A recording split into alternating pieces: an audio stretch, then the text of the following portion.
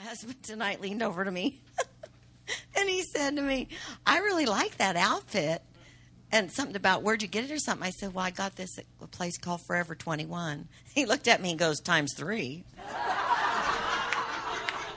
He's so funny. This man has me in stitches. Got up and slammed me in the back of the head as he came up here to do the offering. I thought, this night's really going the wrong direction. We better start over. Hallelujah. Well, tonight we're going to continue with the message. This is message number 4, as it turns out now, on the revelation of the cross. Everybody say, revelation of the cross. And tonight, it's the privilege of his presence. And I just want to share with you a little bit. You know, as a Christian growing up, I was in church. I knew who Jesus was, but I really never received him as my Lord and Savior till after I had gone through 2 divorces, had wrecked my life, made a mess of everything. And in that desperate moment of wanting to take my life, I found the Lord. Everybody say, thank God. Thank God for his mercy. And so I never really experienced what it meant to be in his presence, other than whenever I would be involved, when I would play the organ in the church or I'd lead the choirs, there was something on the inside of me that would just be like just a drawing or a burning desire inside of me, and I never knew what it was. I would get very excited when we'd get ready to sing.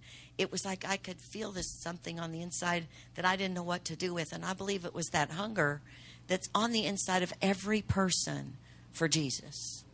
People hunger for Jesus. They don't know what they're hungry for, but they're looking for the Spirit of God. And, you know, we have the privilege as believers to every day, 24/7, live in his presence. And that to me is amazing. We are never disconnected from the living God. Now, there may be times when we're places where we wish he wasn't with us, you know. That may not be you tonight, but how many of you have ever been somewhere where you think, wow, don't know if the Lord would want to be here. Hallelujah. But he's always there.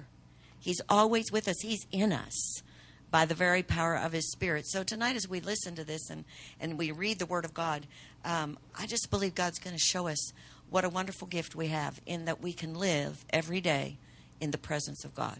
We're never separated from him. He will never leave us or forsake us. And what that means for us. And if you look at Exodus 33:14, and you want to turn there if you have your Bible. If not, we'll put the words up on the screen for most of the scriptures we're going to go over tonight so you can look at the Word of God.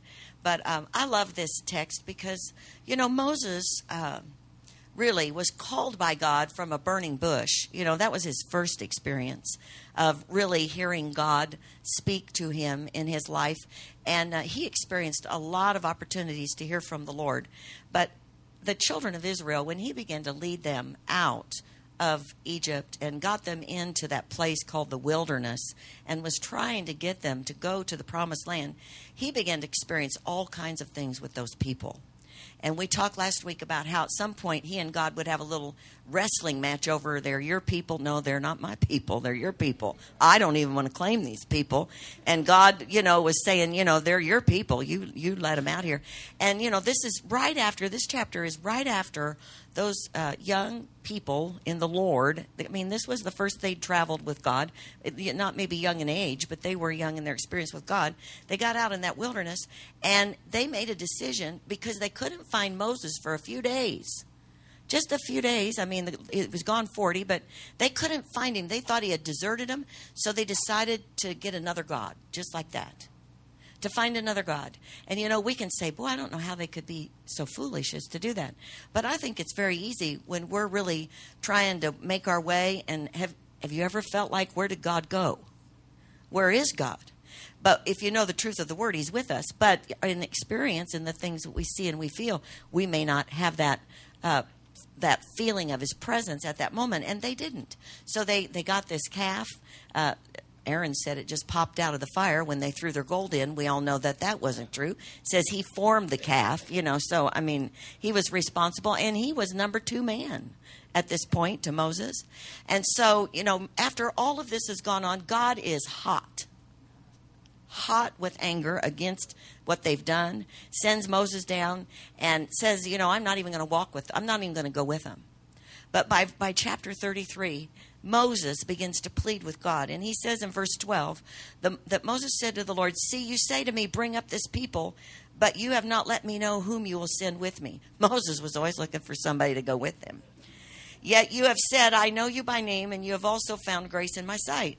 Now, therefore, I pray, if I found grace in your sight, show me now your way, that I may know you." Everybody say, know you. "And that I may find grace in your sight, and consider that this nation is your people." And God said to him, "My presence will go with you, and I will give you rest." Well, that was a relief to Moses, but he wanted more. Everybody say he wanted more. Then he said, "If your presence does not go up with us, do not bring us up from here." He was a wise man. If they did not have the presence of God, they had no hope. "For how then will it be known that your people and I have found grace in your sight, except you go with us? So we shall be separate, your people and I, from all the people who are upon the face of the earth." So the Lord said to Moses, "I will also do this thing that you've spoken, for you have found grace in my sight, and I know you by name." And he said, "Please show me your glory." Then he said, "I will make all my goodness." He called his goodness what the answer would be to Moses asking for glory. He said, "I'll show you all my goodness, make it pass before you. I will proclaim the name of the Lord before you. I will be gracious to whom I will be gracious. I will have compassion on whom I will have compassion." But he said, "You cannot see my face." Everybody say he couldn't see his face. "For no man shall see my face and live, shall see me and live. The Lord said, here is the place by me, and you shall stand on the rock. So it shall be when my glory passes by that I will put you in the cleft of the rock, and I'll cover you with my hand while I pass by. And then I will take my hand away, and you shall see my back, but my face you shall not see, shall not be seen." You know, and we know that Moses was in God's presence a lot. But, you know, it was a cloud. It was, you know, a cloud would descend on the mountain. We know Moses was with God, but he did not get to see God face to face. And I want you to turn with me to Exodus 19, and I want to explain this a little bit further to you because it'll help you appreciate what you have today in the fact that we have the opportunity to actually see God face to face. We live in his presence. He is with us all the time. And this is the beginning of the children of Israel's walk with God after they came out of Egypt. And it's Israel at Mount Sinai, and God speaks to them in Exodus 19:5. This is the first generation that came out of Egypt, the children of Israel. "Now, therefore, if you will indeed obey my voice and keep my covenant, then you shall be a special treasure to me above all people, for all the earth is mine. And you shall be to me a kingdom of priests and a holy nation. These are the words which you shall speak to the children of Israel." And so Moses did. He spoke those to the children of Israel.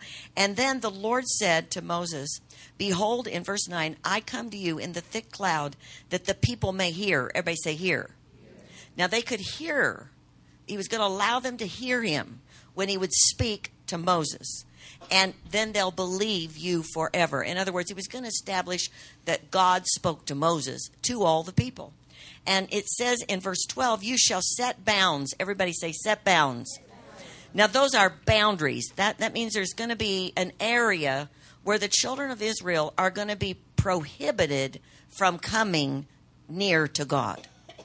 They could not do that. They couldn't come near to him, and we'll see why in a second. It says, "Take heed to yourselves that you do not go up to the mountain or touch its base. Whoever touches the mountain shall surely be put to death." And you may say, wow, you know, that's pretty strong. What it was the result of what Adam and Eve did in the garden. Once they partook of that fruit in the garden, God had to set them out of his presence. These were his children. He basically had to lock them out of his presence because now they had entered into a realm where sin and evil now had dominion instead of him. But when sin touches glory, sin is destroyed. And so what happened to them, they were separated from God, and so that sinful nature became part of who they were. And so God, in his mercy, everybody say in his mercy, he separated them from himself.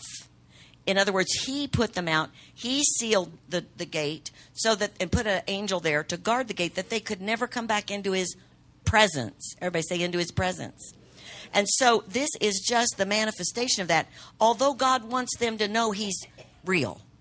So he says to Moses, bring him to the mountain, and I will reveal myself to them. They will hear my voice. But this is how he revealed himself. It says in verse 17, Moses brought the people out of the camp to meet with God. And they stood at the foot of the mountain. Now, don't you suppose they're all excited? You know, they're going to get to hear from God. Now, Mount Sinai was completely in smoke because the Lord descended upon it in fire. Its smoke ascended like the smoke of a furnace, and the whole mountain quaked greatly. And when the blast of the trumpet sounded long and became louder and louder, Moses spoke, and God answered him by voice. Now, the people were in such a state that they finally say, as it goes on, and it talks about this particular incident in Exodus 20, it says, now all the people witnessed the thunderings, the lightning flashes, the sound of the trumpet, the mountain smoking, and when the people saw it, they trembled and stood afar off. Then they said to Moses, you speak with us, and we will hear. But let not God speak with us, lest we die. So their encounter with God was fire, smoke, lightning, and a loud voice, and that was the God that they were serving. So they said, you know what, maybe it's best. Why don't you talk to him, and then you come tell us whatever he said. Well, that was God's plan anyway. But what God did was he showed them his awesomeness. He revealed to them that he was real and that he was their God, and they were his special treasure. However, they couldn't be in his presence. They still couldn't be in his presence. And so even through all of the sacrifices that they made, even through all the blood that was shed for all of the sin and the burnt offering, all the different offerings that had to take place just for them to be forgiven of situations, and that only temporary. Everybody say temporary. They still could not be in the presence of a living God. Now that's the whole Old Covenant. That's all the way to the end of Malachi. That's Old Covenant. That is exactly why Jesus came, to stop that from ever happening again for God's people, so that God could once again be in fellowship with his people. Turn to your and say, thank God for Jesus. See, that's why when we take communion, it's exciting. Because of the blood, because of his body being broken for us, it opened the door for us to live in the very presence of a living God. Excuse me. Now turn to Hebrews. We've been looking at Hebrews a lot. And when you want to study what you have, you need to study the New Covenant. Now you may be here and say, well, why do we have both covenants? Because the Old Covenant shows us the grace and mercy of God that was extended to us by the New Covenant. In other words, this is the way we used to have to live, but this is the way we get to live now. It's kind of like when I grew up, in our basement, we had a wringer washer and a mangle. And that's what it did. It mangled your clothes. Hallelujah. But it was supposed to be a system of ironing, you know. But it was called a mangle, rightfully so. The thing just mangled. If you didn't know how to operate that, dude, you'd have came out with more wrinkles than you had when you came out of the wash. And so we don't live like that anymore. Now, had a purpose. It served a purpose when I was young. But now, at the age I am now, thank God for a washing machine that I push a few buttons, and they're getting smarter by the day. My daughter has one that looks like the cockpit of an airplane. And I'm telling you, that thing does everything you ever thought of to do. It's so complicated you can't even, figure it all out. You need a manual, a big, thick manual. Hallelujah. So, but things change. Everybody say things change. And so there's a difference between the Old Covenant and the New Covenant. And the difference was made by the blood of Jesus, and we need to live in the new. Turn to your neighbor and say, I need to live in the new. Now, I want to show you how this works. If you'll go to Hebrews chapter 10, which is where we've been a lot of the time, and let's look at verse 19, and then I want to show you something. Therefore, brethren and sisters, having boldness, everybody say boldness, to enter the holiest by the blood of Jesus, by a new and living way, which he consecrated for us through the veil, that is his flesh, and having a high priest over the house of God, let us draw near with a true heart and full assurance of faith, having our hearts sprinkled from an evil conscience and our bodies washed with pure water. Let us hold fast the confession of our hope without wavering, for he who promised is faithful. Now, why do we get a new and living way? Because of the blood of Jesus. Everybody say, because of the blood. But I want you to look at Hebrews chapter 12, verse 18. I never understood any of this till I understood covenant. But this is very exciting. It says in verse 18 of Hebrews 12, for you have not come to the mountain that may be touched and that burned with fire, to blackness and darkness and tempest, and the sound of a trumpet and the voice of words, so that those who heard it begged that the word should not be spoken to them anymore. You've not come to that mountain. Everybody say, that's not my mountain. That's not your mountain. You haven't come to a place in your life right now. You have not come to that. In the new covenant, verse 22, but you have come to Mount Zion. What was Mount Zion? The place of God's presence. So you have come to the place of God's presence and to the city of the living God, the heavenly Jerusalem, to an innumerable company of angels, to the general assembly and church of the firstborn who are registered in heaven, to God, the judge of all, to the spirits of just men made perfect, to Jesus, the mediator. Everybody say mediator. What that means is he is like the bridge between you and God. And when it passes from you to God, it goes through the blood. It goes through the blood, and the blood is what now allows us to live in the presence of God. So we're not like the old bunch in the old covenant. Now I'm going to show you something tonight. I believe it'll be a revelation to you. It was to me. How many of you have ever been in maybe a situation where you've heard somebody say, there's none righteous. No, not one. Have you heard that? End. Period. That's old covenant. Everybody say that's old covenant. Read Romans. It goes on and says, but we are righteous. What's that? New covenant.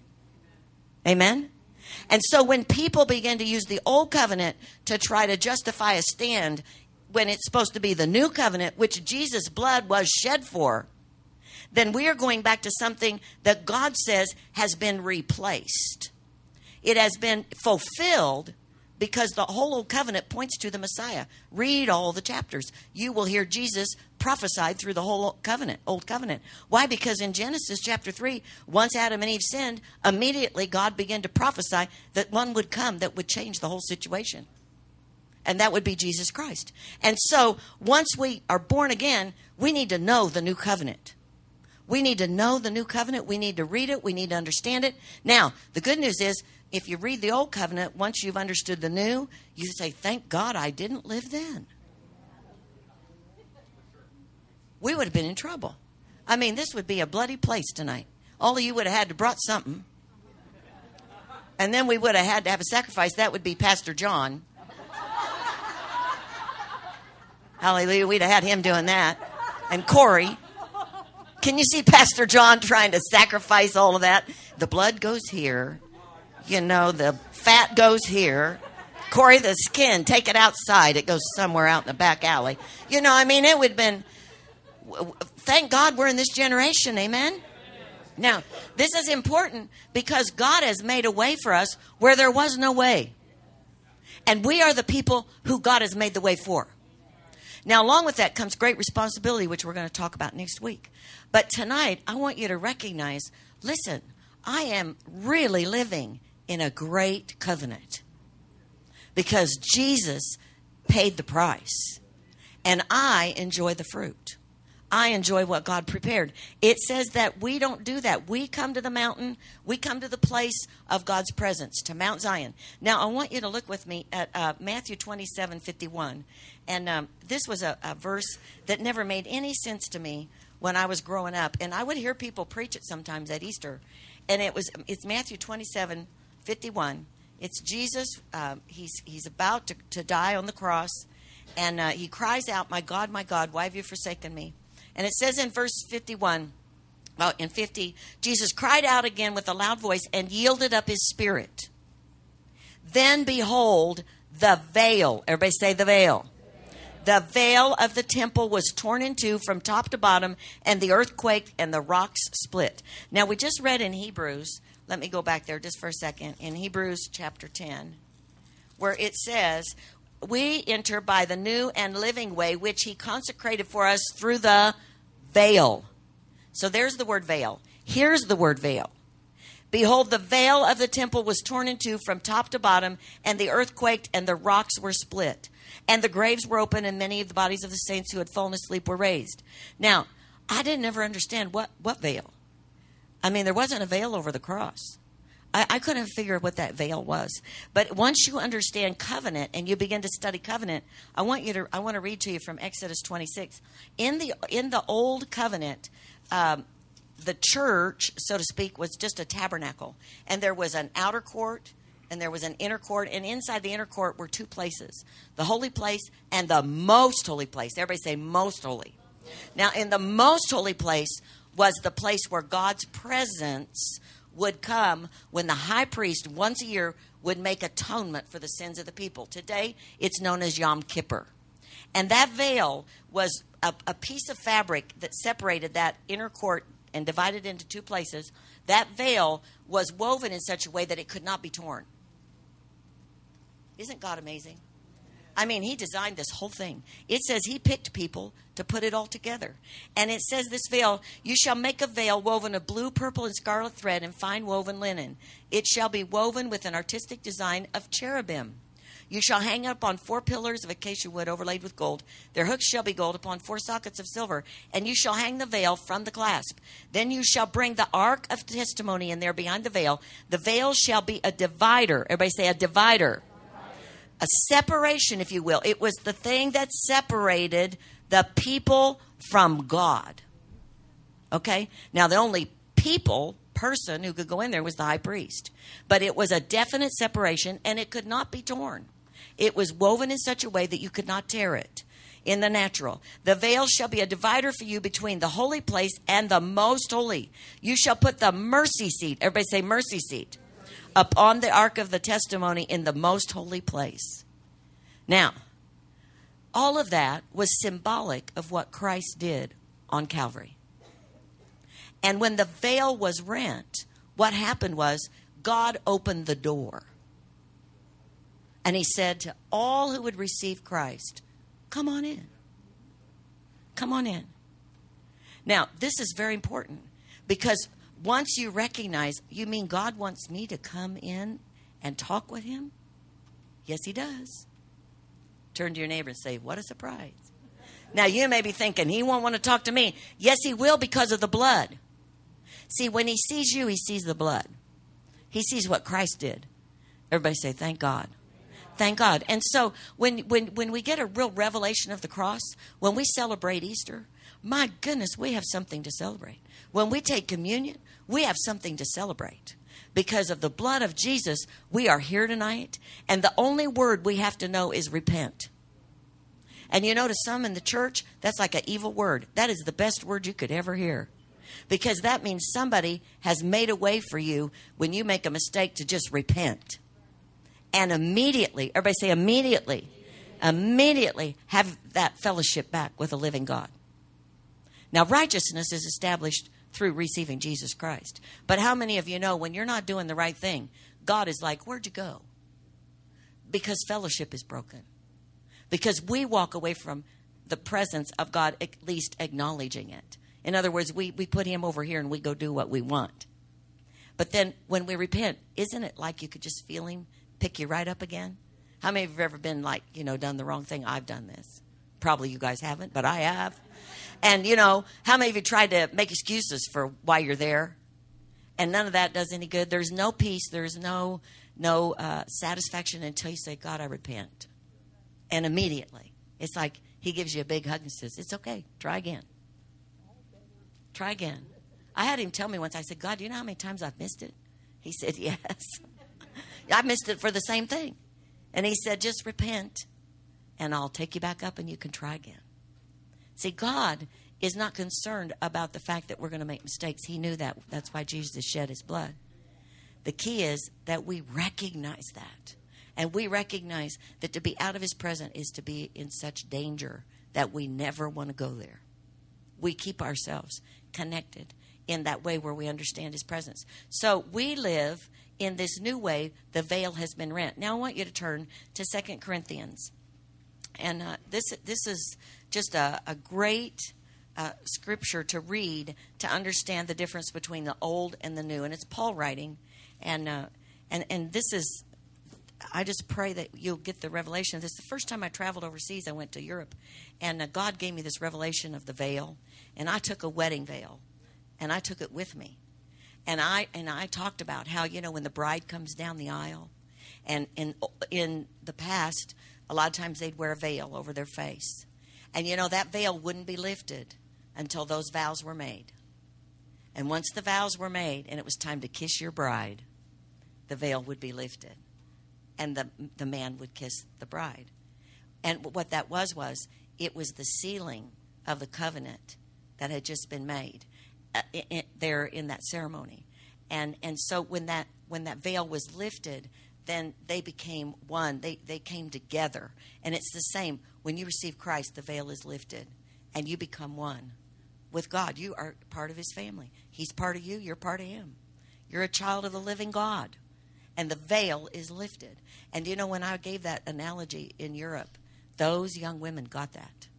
They got that. They understood that. And Jesus became more real to them. I want you to read it. It's right here in 2 Corinthians. Let's start with verse 5. Or let's start with 4. This is Paul speaking. And we have such trust through Jesus Christ toward God, not that we are sufficient of ourselves to think anything is being from ourselves, but our sufficiency is from God, who also made us sufficient as ministers of the new covenant. Everybody say, new covenant. Not of the letter, which would be the old covenant, but of the Spirit. For the letter kills, but the Spirit gives life. See, the old covenant gave all of the rules, but gave no way of escape.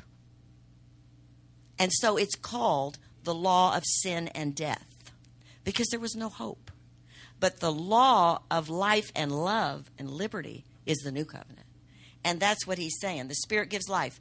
But if the ministry of death, even the old covenant, written and engraved on stones, was glorious, so that the children of Israel could not look steadily at the face of Moses because of the glory of his countenance, which glory was passing away, how will the ministry of the Spirit not be more glorious? In other words, if the old covenant, the glory was attached to because they saw it every time Moses met with God, whether he saw him face to face, he was in his presence. Everybody say in his presence. And his whole face shone so that they would want him to put a veil over his face because it was so bright when he looked at him. The light, that he had been in by being in the presence of God. For the ministry of condemnation had glory. What's the ministry of condemnation? The old covenant. Because all the old covenant could do would be accuse people of their sin, but could not give them a way of escape. And that's condemnation. And that's why it says in Romans 8, there is therefore now no condemnation to those who walk after the Spirit and not after the flesh. The old covenant could only walk after flesh. The new covenant people can walk after the Spirit because the Spirit of God lives in us. Are you getting this? Hallelujah. Okay. Because it's so important. It will give you the confidence to know that God is with you. And then it says, for even what was made glorious had no glory in this respect because of the glory that excels. For if what is passing away was glorious, what remains is much more glorious. In other words, the old covenant was glorious, but what remains, the new covenant, is much more glorious. Therefore, since we have such hope, turn to your neighbor and say, we do have hope. We use great boldness of speech, unlike Moses, who put a veil over his face, so the children of Israel could not look steadily at the end of what was passing away. But their minds were blinded. For until this day, listen to this, until this day, Paul's saying, and right up until now, the same veil remains unlifted in the reading of the Old Covenant, the Old Testament, because the veil is taken away in Christ. Are you getting this? So when you read the Old Covenant and you read about God and you read about all that happened in the Old Covenant, understand this. There was a veil. Nobody could touch the hem of the garment. When Christ died, the veil was taken away. And that's why this new covenant is a covenant of grace. It's a covenant of mercy. It has nothing to do with us. It has nothing to do with performance. It has nothing to do with the flesh. It has to do with what happened in the Spirit. And because of what Jesus did. It says, but even to this day, when Moses is read, a veil lies on their heart. Nevertheless, everybody say nevertheless, when one turns to the Lord, the veil is taken away. You know what that means? The Word of God comes alive. Amen? Isn't it true once you receive Christ, it's like, Wow, I never saw that before. I didn't get that. And, you know, when I was growing up, all I thought of was God was just had a hammer. And, I mean, you goof, you get it. Hallelujah. It's just that simple. But I never knew the new covenant. I knew Jesus was the Son of God, but I had no revelation of a new covenant. Now, the Lord is the Spirit, and where the Spirit of the Lord is, there liberty. But we all, with unveiled face, turn to your neighbor and say, thank God the veil's off. If you know Jesus tonight, you have an unveiled face. Beholding as in the mirror the glory of the Lord, are being transformed into the same image. Everybody say face to face. From glory to glory, just as by the Spirit of the Lord. You know, in Hebrews, it says in chapter 4, verse 16, seeing then that we have a high priest who is acquainted with the things that we're acquainted with the temptations and the things that we see, yet without sin, let us come boldly. Everybody say boldly. Do you remember that verse where it says, therefore, since we have such hope, we use great boldness of speech. It said in Hebrews that we come with boldness in the new and living way. If you read the book of Acts, what's one word that you hear a lot in the book of Acts? Boldness. Everybody say boldness. You know where the boldness comes from? The fact that Jesus did it, not us. And that gives boldness to our faith. That gives boldness to who we are as believers, not in our ability, but in his grace and mercy. It's who he made us to be. Now, if you'll look at 1 Peter 2, and remember back in Exodus, while you're turning there, let me remind you what we read earlier. It said, God said about his people in Exodus 19, he said, you're a special treasure to me, a chosen people, a holy people that I've called and set apart. That was the Jews, because the old covenant was strictly to the Jews. The Gentiles, that's us, unless you're Jewish here and you're a Messianic Jew. The Gentiles did not get to be part of what was going on until after Jesus died, and when Paul was the one who brought the news to the Gentiles that they could receive Christ. And it was due a lot to the rejection of the Jews of Jesus, because they didn't receive him. And so God opened the door to the Gentiles. And it says we're engrafted in. Everybody say engrafted in. But however you get in, it's good to be in. Hallelujah. It says we're adopted. How many of you know young people who are adopted are grateful for the people who took them in? God took us in. But when he took us in, this is what Peter says in the book of 1 Peter. We're looking at chapter 2, verse 9. But you are a chosen generation. Aren't those kind of like the words we heard over in Exodus? A royal priesthood, a holy nation, his own special people, that you may proclaim the praises of him who called you out of darkness into his marvelous light. Into his marvelous light, who once were not a people. In other words, you were not God's people, but are now the people of God, who had not obtained mercy, but now have obtained mercy. Turn to your neighbor and say, this is great news. See, when you understand the revelation of the cross, it's exciting to go to church. It's exciting to be a part of what God's doing, because I'm thankful for mercy. You know, you may be here tonight and say, you know, I really haven't needed a whole lot. I needed more. I needed yours and mine. So praise God. Hallelujah. I'll take all of it. All of it. But then he goes on, he says, beloved, I beg you as sojourners. Everybody say sojourners. And pilgrims, abstain from fleshly lusts which war against the soul, having your conduct honorable among the Gentiles. Everybody say Gentiles. So what he's talking about here is that we are this special people, but we want to live an honorable life. That when they speak against you as evildoers, they may by your good works, which they observe, glorify God in the day of visitation. You know, we're supposed to look like the church. Everybody say, look like the church. Like those special people, like those people that God has brought about for such a time as this. Now, I want to give you another scripture, because this is important tonight. If you know Jesus, you are in the earth, but you are not of the earth. You are in the earth, but you are not of the earth. Jesus said it in John chapter 17. He asked God to take care of the disciples. And he said, because they are like me. They are in the world, but they're not of the world. And I want to show this to you tonight because as a chosen generation, as a royal people, a holy nation, we have been set apart. We talked about that last week. Sanctified means to be set apart. We are set apart and we are different. We are different than other people. Now, I know people have said that about you, and they've said that about me, but we really are supposed to be different. It says in Philippians 3, for our citizenship, everybody say citizenship, is in heaven, from which we also eagerly wait for the Savior, the Lord Jesus Christ. In Ephesians chapter 2, it says, let me find it here, Ephesians chapter 2:19, it says,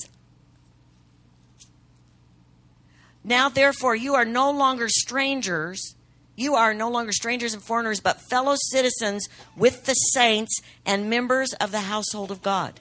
Now, I know this sounds unbelievable, but you will never die. Spiritually, you will never die. Because you already are a citizen of heaven, living on earth. It's the word. And so the benefits of what God provided through Jesus Christ, it's not about when we all get to heaven. I like that song. I used to sing it all the time. At First Assembly, I loved it. What a day of rejoicing, and I believe that. But I want to tell you, there's a day of rejoicing right here on this earth. Because what Jesus did on Calvary made this a day of rejoicing. This is the day of the Lord has made. I will rejoice and be glad in it because I am living as a citizen of heaven on earth. And that's why Jesus said that he would give us this new and living way through his blood. It's in the book of Hebrews. But more than that, it says the thief comes to kill, to steal, kill, and destroy. But I have come that you might have. Where is that at? On earth. You know, there's a part of the church that's rocking in their chair waiting till we get to heaven talking about people who aren't doing it right. I would not want to be one of those people. I have learned when God says, we're not to talk about his people, don't talk about them. Like my mother used to say, if you don't have anything good to say, zip it. Because God says good things. Because, why? We're his children. And he paid a very high price for us to live that kind of life on earth. And how many of you know if we started saying good things about everybody and building on the strong things in people's lives, that we would see people grow and become all they're called to be rather than trying to find all the negative things that people aren't doing right. I don't believe the new covenant has any of that in it. It does not. It does not. Because when God looks at us, he looks through the blood of Jesus. And we are citizens of heaven. Now, foreigners, it talks about foreigners. And this is what my Bible says. The Christian who is traveling through this world as an alien whose citizenship and ultimate residence is in heaven. In other words, we don't really belong. Turn to your neighbor and say, that's good news. That is really good news. We do not belong to the world. We're not like the world. We're not of the world. And this is the most exciting thing of all. It says in John 14, and I'm going to close with this tonight. It says in verse 21, now this is Jesus speaking to his disciples. He's just about to depart for heaven. And he says, a little while longer and the world will see me no more. But you will see me. Because I live, you will live also. And at that day, you will know that I am in my Father, and you in me, and I in you.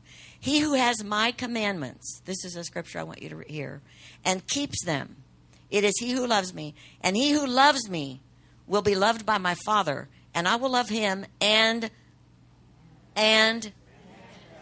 manifest myself to him. That manifest is to cause to shine.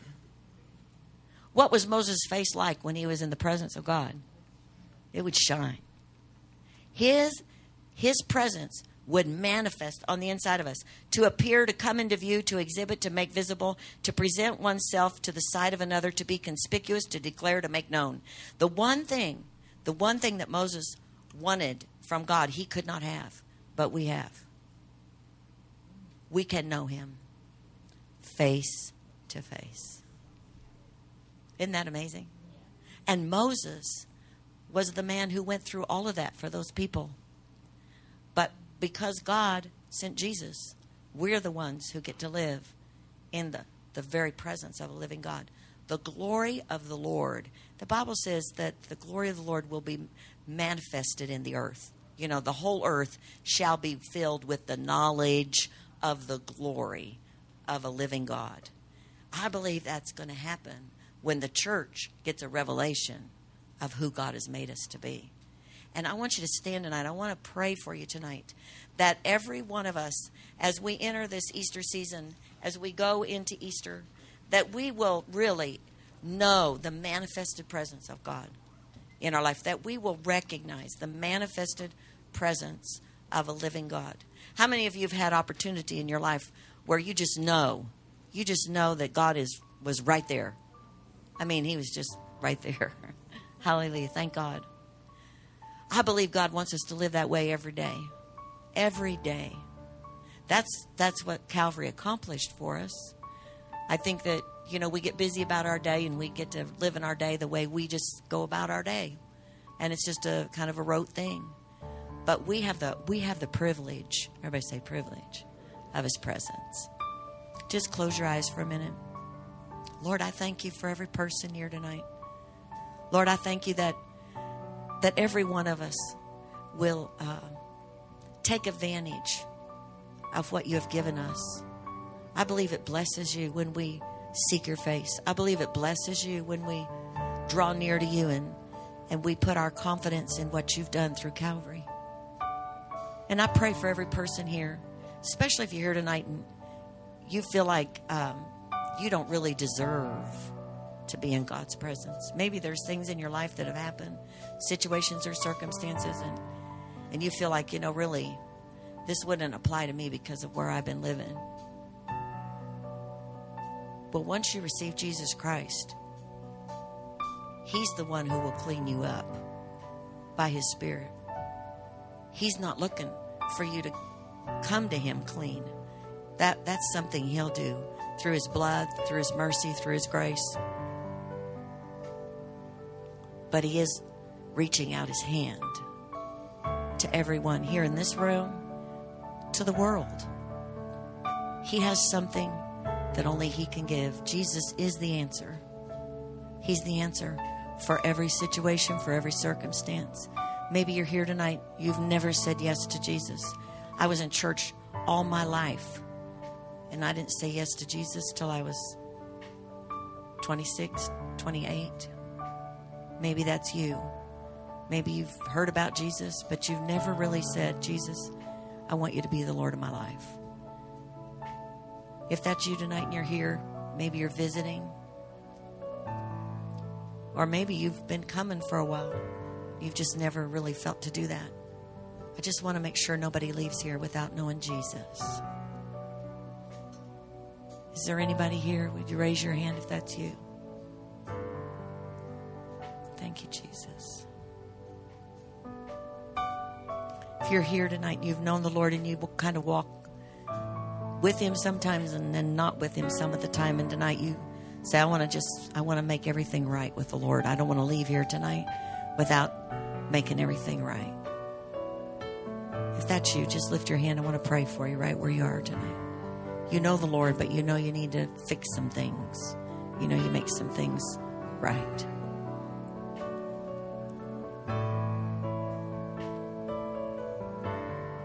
Thank you, Jesus. Okay, let's just all pray this together. Father, thank you for Jesus. Thank you that he died for my sins. I am grateful for Calvary. Thank you for changing me, forgiving me, walking with me, teaching me by your Holy Spirit. I am thankful. And I ask you, Lord, that I would know you, that I would see you face to face, not just hear your voice, but know you in a way that would cause me to walk with confidence, that would cause me to speak with boldness, that would cause me to walk in hope, knowing that my future is secured in what happened at Calvary. And that my day today and my day tomorrow and the day after that are secure because I am with you. And that you will cover me if I need to be covered. Lord, I believe that in Jesus' name. I thank you right now. I thank you right now. I heard when I saw the scripture when you said to Moses, I'm going to pass by you, but I'll put my hand over you to cover you as I go by, to protect him. And I thank you for your covering over every person in this church tonight as they leave here. I thank you that the angels of the Lord are encamped around every person here. I thank you, Lord, that every need is met according to your riches and glory in Christ Jesus. If you're here and you need healing in your body before we go, would you lift your hand? Because we want to pray for you over here. Mike, over here.